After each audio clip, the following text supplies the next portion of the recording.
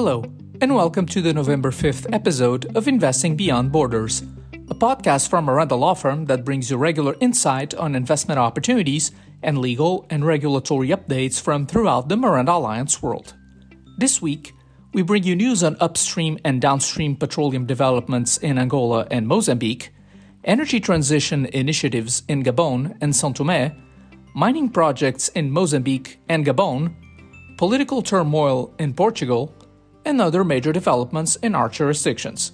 Sit back, relax, and enjoy investing beyond borders. Teresa, the floor is yours.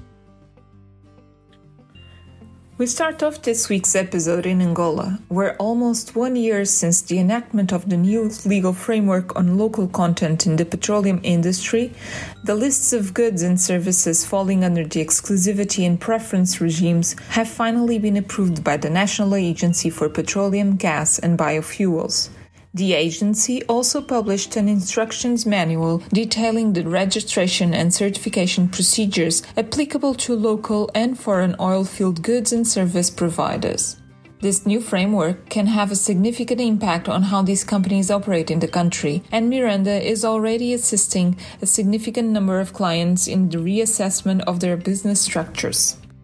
Still in Angola, negotiations for the joint venture between BP and DNI have reached an advanced stage. According to Gordon Birrell, Executive Vice President for Production and Operations of the BP Group, the agreement is expected to be settled by the end of this year. The new company would benefit from the competencies and personnel of both ENI and BP and is expected to be self-funded. The company's combined efforts should bring significant opportunities for them to jointly boost future developments and operations, reflecting their commitment to continue developing the country's upstream sector, as well as possibly expanding their portfolio both in Angola and regionally.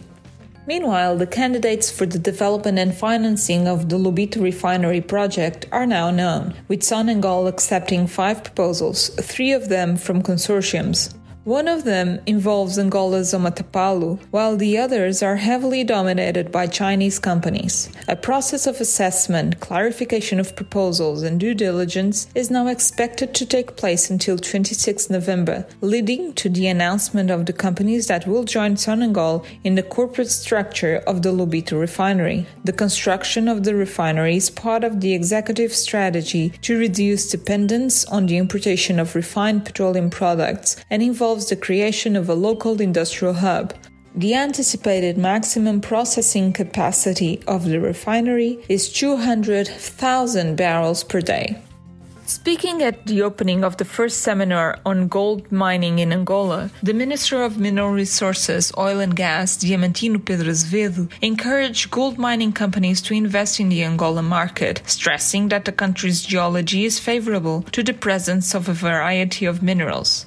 The minister said that the start of industrial gold production in Angola in 2019 was very positive and that a new era has begun, supported by the new governance model in the mining sector that prioritizes the development of value chains. Angola currently has 28 licensed gold projects, 20 of them at the prospecting stage and the rest already holding mining titles. Finally, Angola is expected to see a boost of investments in the health sector. The Angolan president, João Lourenço, recently announced the construction, as of 2022, of 4 general hospitals, each with at least 200 beds, in the provinces of Bengu, Kwanza Norte, Kwanza Sul, and Luanda. The president also revealed that financial resources from credit lines are being mobilized for the construction of general hospitals in the provinces of Benguela, Huambo, Luanda Norte, Uís, and Melange. After the completion of the works, which could be as early as 2024, the aim is to build smaller primary healthcare network units in the municipalities. In Gabon, the President of the Republic reaffirmed the country's ambition to intensify its efforts to build a green and sustainable economy that creates more jobs for its young people. During the 5th edition of the Future Investment Initiative Forum, Mr. Ali Bongo urged all participants to direct investments towards the green economy sector, a promising sector for the future. The President also made a plea for Gabon to progress in this field, which is essential for the country's energy transition. For the president, the challenge of diversifying our economies is part of a broader challenge. That is, the urgent need to adapt to climate change and mitigate the risks it presents.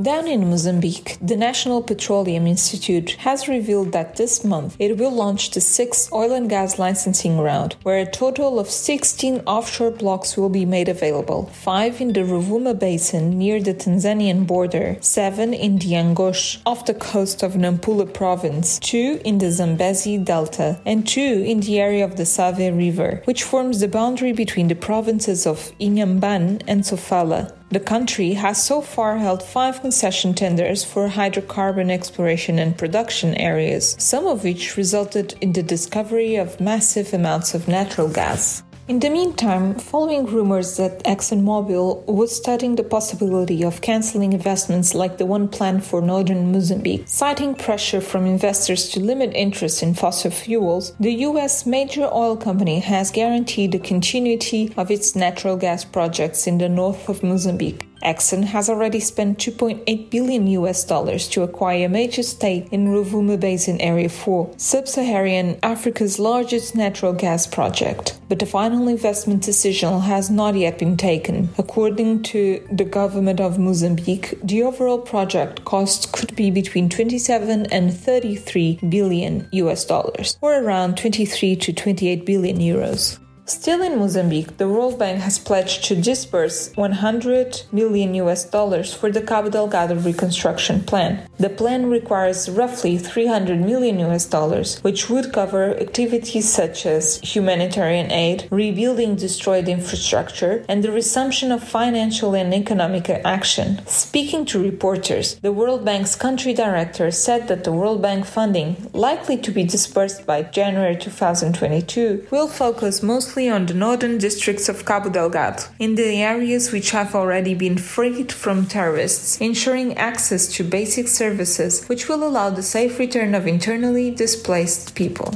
In the Democratic Republic of the Congo, Australia's AVZ Minerals has secured $240 million in funding from Chinese private company Suju CATH Energy Technologies to develop its Monono lithium tin project. With this amount, the total value of the transaction is expected to be over $400 million, subject to verification of project development costs. The parties have also agreed to access the feasibility of developing a lithium hydroxide facility.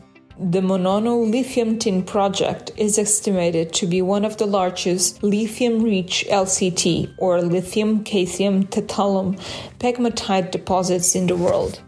São Tomé and Príncipe has announced a partnership with the UK-based company Global Ottech for the development of the first commercial floating Ottech platform. Ottech, or Ocean Thermal Energy Conversion Technology, is based on converting incoming solar radiation into electricity. The project in São Tomé and Príncipe is a public-private partnership between Global Ottech and SIDSDOC, the Small Island Development States Sustainable Energy and Climate Resilient Organization, and is seen as a key way for the region to reduce its dependence on costly fossil fuels and drive energy transition. Finally, it has been a turbulent week in Portugal, with the governing Socialist Party seeing its proposed 2022 state budget rejected by the National Parliament. The minority government was not able to secure the votes of the far-left parties that have supported it in Parliament over the past years, and the President of the Republic has announced that the Parliament will be dissolved with new elections to be scheduled for January 2022. We hope you enjoyed this episode of Investing Beyond Borders. We will be back with you in 2 weeks' time with more developments in the Miranda Alliance world. Please join us then for more news from the 19 Miranda Alliance jurisdictions. If you have time, also drop by our website or LinkedIn page, where you will find more updates on our activity and legal developments of interest to our clients and followers.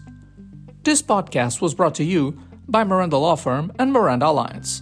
You can find out more about our worldwide activities and assistance to investors at www.mirandalawfirm.com. This episode was presented by Teresa Garcia André from our Lisbon office and Luis Miranda from the Houston office. Content was developed exclusively for Miranda by the Miranda Alliance podcast team. Technical support is provided by Catarina Moraes from our communications department. All content is subject to copyright and protected by law.